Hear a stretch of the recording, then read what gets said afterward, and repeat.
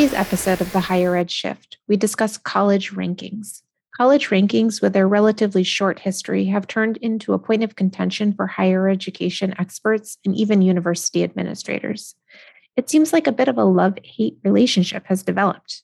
Today, we're going to dive a little deeper into why some are questioning their value and share personal perspectives from an economist, a parent, and a business professional. As with anything that is possibly broken, we should always have a proposed solution. With this in mind, we discuss the idea of shifting from the current college rankings to college ratings instead.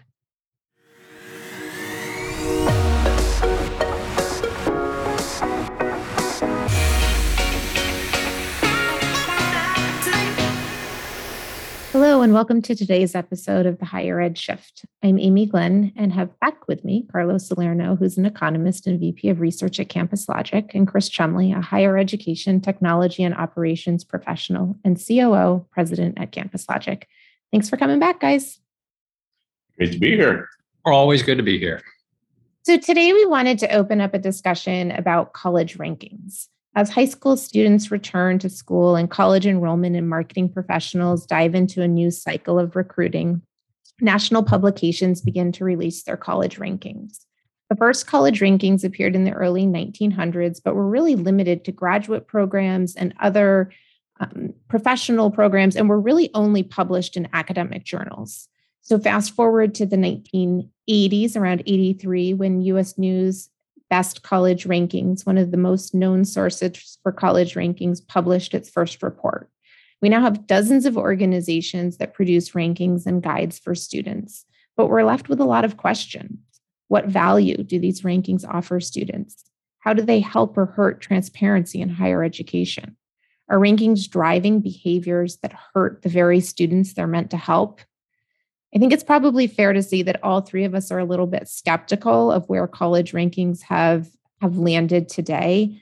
Carlo, why don't you get us started by sharing one of the reasons that the value of rankings has kind of risen, right? Like, why are we questioning it today?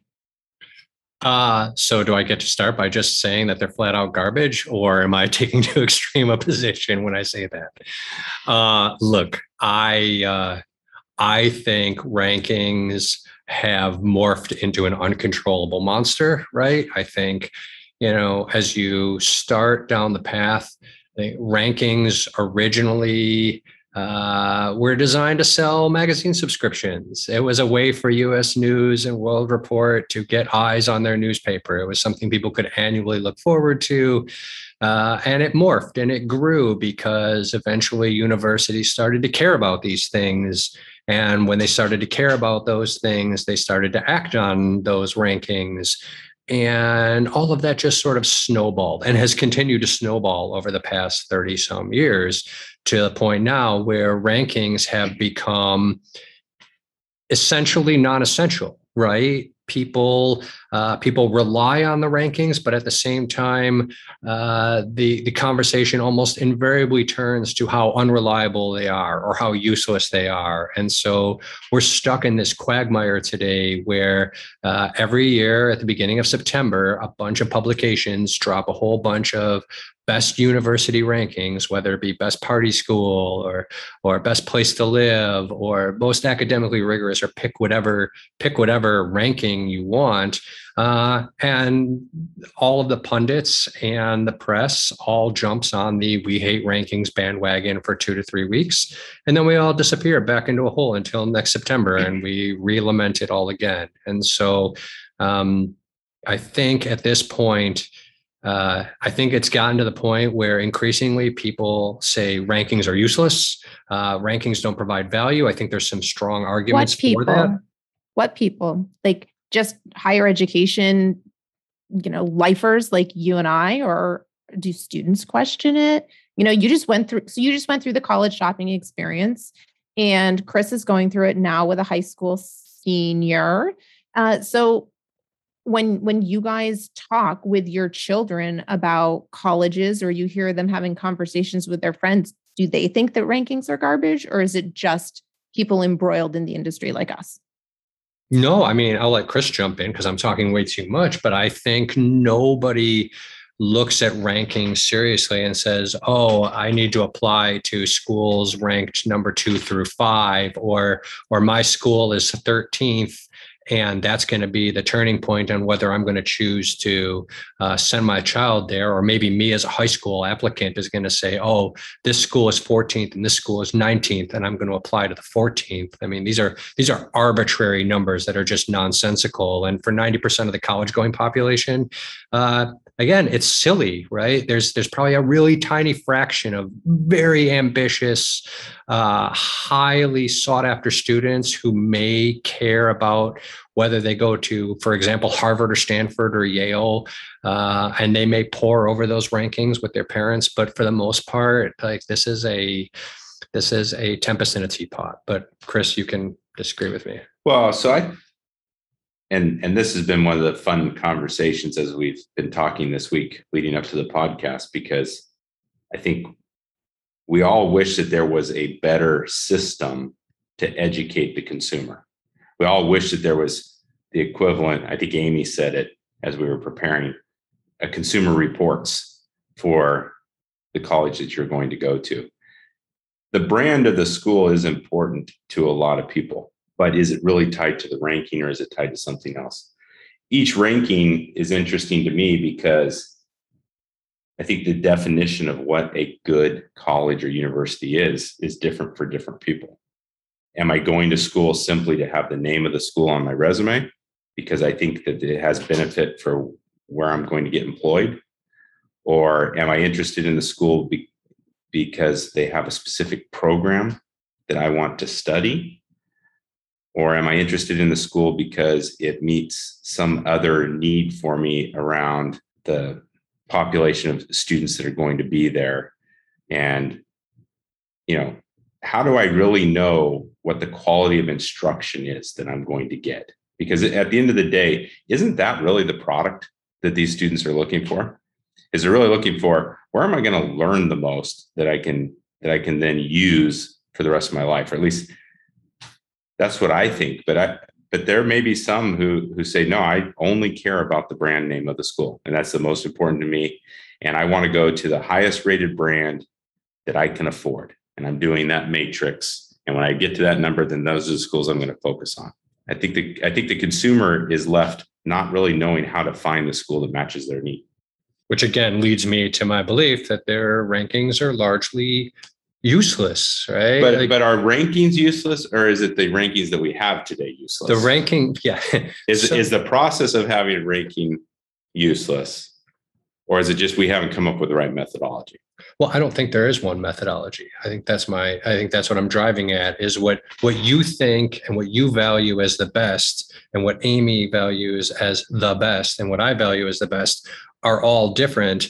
And the only to the extent that a ranking out there aligns with your preferences or Amy's preferences or mine, do we find it valid? Because if the ranking doesn't align with my preferences of what's the best or not, I think the ranking's garbage. And the same would apply to you, and the same would apply to Amy. And so I think this whole idea of just ranking feels weird. Never mind the fact that we just know, right? Like there's a whole, every single time somebody comes out with a ranking that doesn't put Harvard and MIT and Stanford and Yale and Michigan and Berkeley in the top 10, it feels suspect. It feels weird. We start asking ourselves, like, how can we have a higher education system where Harvard is 15th in the rankings? That doesn't make sense to people.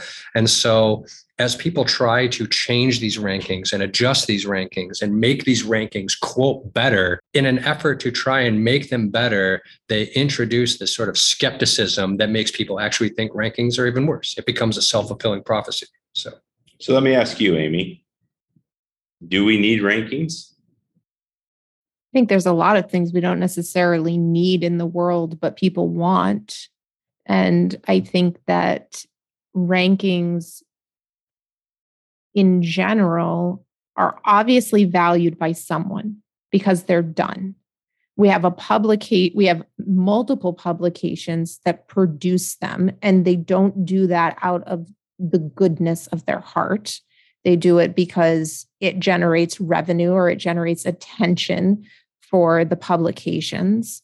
we have thousands of colleges or universities that participate in these rankings and providing data to these organizations and responding to surveys. And again, it's not because they have all kinds of free time. They see a return on taking part in these rankings.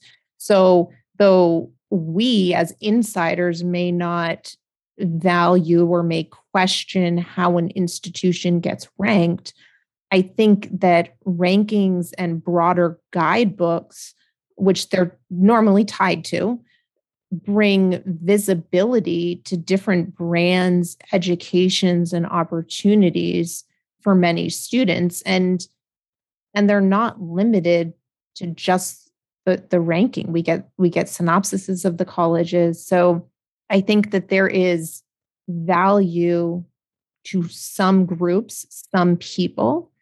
And I do agree that there's probably not enough transparency in what goes into creating a ranking. I'm not opposed to shifting from ranking people to rating people.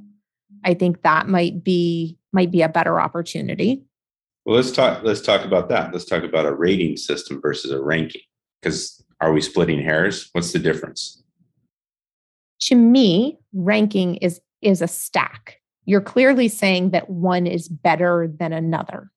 Whereas a ratings system, you can have 500 institutions that are all gold stars, right? If we look at that, again, if you take the Consumer Report idea of, and my husband just loves Consumer Report when he's purchasing a car or something of that nature. And I don't understand the colored circles, but not just one car can have the best rating, right? And it's the same as Yelp and everything else, right? We can have a lot of 5-star restaurants. We can have a lot of Michelin star restaurants. It doesn't mean one is better than another. It means if you like French food, you should go to this Michelin star restaurant. And if you like Italian food, you should go to this. And so when you talk about that fit, right, for me, it's the trifecta: academic, personal, and financial fit. And so, and I think I was just going to add on to what you're saying, because I think the question is, who are we doing rankings for? Like you said earlier, I mean, are we designing something so that consumers can make a better choice about which college to go to? Is the purpose? Because rankings don't feel like that today. It doesn't feel like we design rankings so that people can make better choices. We have a college scorecard. The U.S. Department of Education has a college scorecard that's supposed to help people shop for college. And I guess what I'm saying is I agree that ratings are a far better measure than rankings. I think rankings distort. Rankings imply there's a first place and a last place. And I mean, is there a last place college, right? On, for example, US News and World Report's list?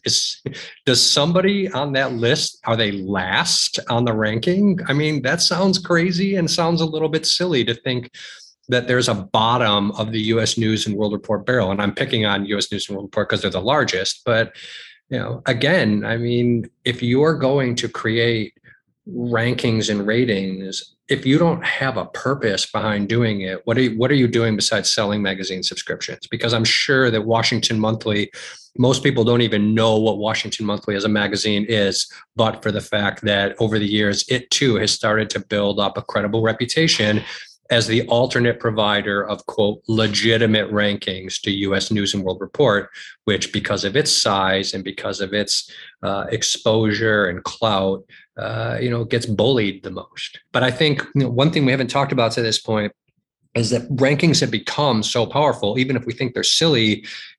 Every year somebody tries to create this boycott mechanism. Like, schools should not provide data to US News and World Report. We're going to show them, right? We're going to give enough schools that are going to do this, and it's going to botch their rankings. And it seems like every time somebody tries to do this, the pressure is so great that in the following year they go back to it. Right? Like, I can't think of schools that have sustainably said, we're not going to be ranked, because there's this fear, whether valid or not, that not showing up in the top has some adverse effect on enrollment. And I don't even know that there's any evidence to support that. Like, I don't know, but we hear about it. I mean, like you mentioned at the top of this podcast, we know schools try to manipulate or reverse engineer these rankings, right? Like they care about them so much so that there are examples of schools that are, quote, abusing them, right? Maybe that's, I don't know, but well, they're definitely trying to manipulate them.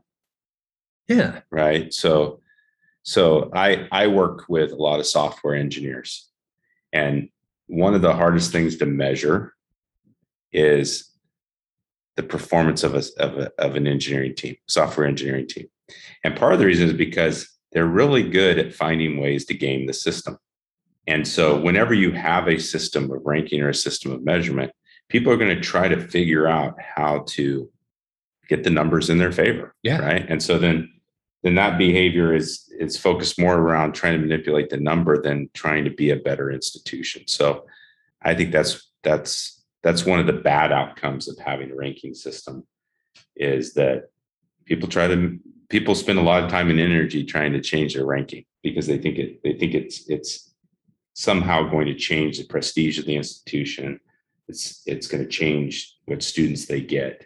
Well, and where we've actually seen it is, I believe, and Carlo, you probably know this better than I do, but I believe the most recent examples that we've seen are actually at the program level where the manipulation or falsification of data occurred, not even at the college or university level. And so you have to wonder what pressure is being placed on heads of departments, what's tied to tenure, access, things of that nature that are causing those behaviors. Yeah. And I will say, so I think you're right. At the department level, these things matter. And I think they matter because while school rankings don't matter to undergraduates, school rankings matter a great deal when you get into graduate school. When somebody wants to get a degree in economics or a degree in biology or a degree in engineering, there is probably a best program, right? Or a top 5 program where the graduates from that program are most likely to land the most prestigious faculty jobs, or most likely to land, the best employment opportunities. When people shop for graduate school, they do care about finding the best program, not just a good program, but the best program. But that's a different market, right? That's a different issue. And while U.S. News and World Report, subsets those two out, again, like millions more people are undergraduates. They're 18 to 22-year-olds. And for them, who has the best undergraduate marketing program is probably a silly thing to search for, to be honest. I think there's two things there. First of all, your point aligns to the birth of college rankings, which were limited to graduate programs for the first 80 years of their development, and were also limited to academic journals. They weren't public facing. I mean, they could have been accessed, but they weren't public facing, and they weren't measuring undergraduate degrees initially. And so maybe that's just one of the holdovers in how the system was initially used. And you're right, at a graduate level, I'll say I go to an eye specialist. You know what? I really care where my specialist got his degree and did his work, because there are certain colleges and universities that focus in specific research that is important to me when I go and see that professional. And so I would hope that professionals seeking those advanced degrees are doing similar research when they're identifying their university. Yeah. Yeah, I agree with you. Again, I think there is a place for rankings. I think it happens at the graduate level. It happens at the department level, but those are not widespread national rankings by any stretch of the imagination. I think the bigger issue with rankings, again, goes back to this: what should be included? If we were in charge, if the three of us are in charge, what would we put in there? What would we use as the criteria? Right. And we just spent a lot of time talking about how these are so bad, but so what would we do? What would be better? I feel like I spent time defending them because we can't all have the same opinion on this show. And the two of you spent time saying how bad they were. Fair enough. But I already feel like even amongst the three of us, we can't come up with a list of things that should be included in there. I know for a fact that I care about inputs a lot. For example, I think the quality of your faculty matters. I think class size, average class size matters. I think those are a good, smaller class sizes are a richer learning experience. I know most people hate institutional wealth, but as an economist, institutional wealth is a great proxy for all the resources that are put at a student's disposal that can help facilitate the learning process, whether it be, a good library or good internet, or even just like a really nice leafy campus where people have places to study and collect together. So I love inputs. I think inputs are a much better indicator of institutional quality than, for example, the percent of students that are Pell eligible, for example. Like that doesn't make any sense. But again, I'm happy to disagree. So I don't know what you folks think, but my vote is for inputs. My vote is for school inputs. What would you vote, Amy? I was just going to ask you the same question. You're going through it, right? So you're going through this with Nathan right now. Yeah. What are the top 5 contributing factors that you would want to see in measured for rankings for you to choose a good college for him? Yeah. So if Carlo's inputs, I would say I'm outcomes. I want to see graduation rate. I want to see average income for first year graduates. I want to see some kind of measure of faculty quality. For my son, I'm looking for a teaching institution. Mm-hmm. And a lot of rankings that I've looked at take into account the amount of research that's done or non-teaching attributes. So we're sending him there to learn. And so learning outcomes is where I would focus. And then I'm looking at cost. I'm looking at burden. So where can I get the best learning outcomes with the least amount of student loan debt? And that's the ratio. That's our family's golden ratio. But again, I also think too that for a lot of the students, my son Nathan, that doesn't play into his thinking at all. He does not care about that. He wants to know what the lifestyle is going to be, right. And are there going to be the types of activities that he's interested in, and will he get a breadth of experiences? Because he sees this as a life experience. And so he's looking for breadth of experience, opportunity to experience different things. He's more interested in the ranking of the football team than the ranking of the institution. Right. Right. Yeah. By the way, sports ranking, the ranking of football teams, basketball teams makes it very hard to figure out how many times college rankings has actually been Googled over the last 12 months, because I'm pretty sure the spikes I saw were associated with playoffs and athletic events and not the college going journey. Right. Yeah, that's right. That's right. So this is where mom and dad and the student probably look at rankings completely differently. Mm-hmm. And so if we were to rewrite the system, a Consumer Reports for higher ed, I think you would have to keep in mind both audiences, and they're going to look for different things. Yeah. Well, so this begs like a really interesting question. I don't know the answer to it. Maybe the answer is it depends. But imagine a scenario where you have a really, really great school, provides a fantastic education, amazing education, but it's prohibitively expensive. It's super expensive to go to this institution to get this great thing. And now imagine that you can. There's another school that provides a very mediocre education, right? But is supremely cheap. It's unbelievably affordable. So lots of people can either have access to this mediocre thing, or a very select few can have access to this really great education. Which of these schools ranks higher? Does affordability trump quality? If I make a really high quality product, but it's unaffordable, is it still a good product? Well, Should it still be ranked as the best? Right. But that's the difference between a rating and a ranking. Exactly. Yep. Right. Yeah. Because I would want to know those ratings for the school so I can make a decision about the school. Yeah. Because otherwise you are getting into this arbitrary, this school is better than that school, because it it is dependent on what the student is looking for and what they can get. But I think it's a fascinating idea because we tend to want to rank everything.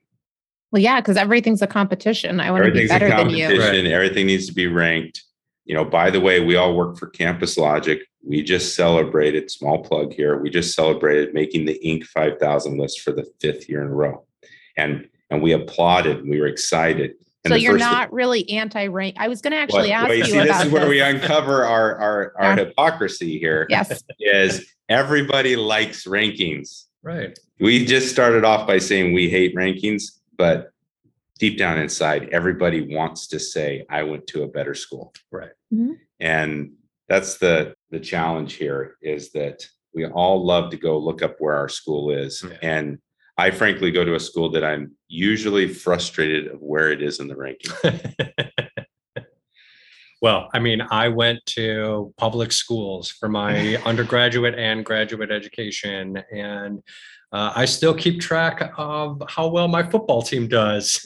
Yeah. Because it's a proxy, right? I mean, full disclosure, right? I went to Penn State for my PhD program. And so when Penn State as a football team does well, Penn State gets a lot of exposure and it gets a lot of public attention. Well, and I think the term is basking in reflected glory, right? That's the psychological principle, right. Is that a lot of people want to go to Alabama because of Nick Saban and because Alabama's football team is amazing. And people think there's a halo effect around Bama football that transcends Alabama as a university. A lot of schools spend a lot of time on athletics because of how it contributes to the overall school brand. That's right.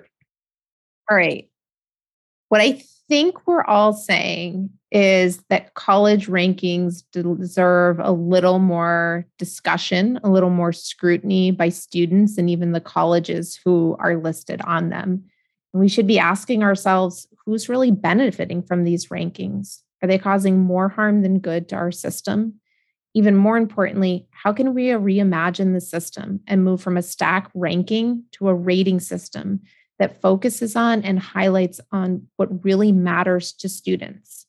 And it's when they can find the best personal fit, the best academic fit, and the financial fit to find the best fit college that meets the student's needs to achieve academic success and completion.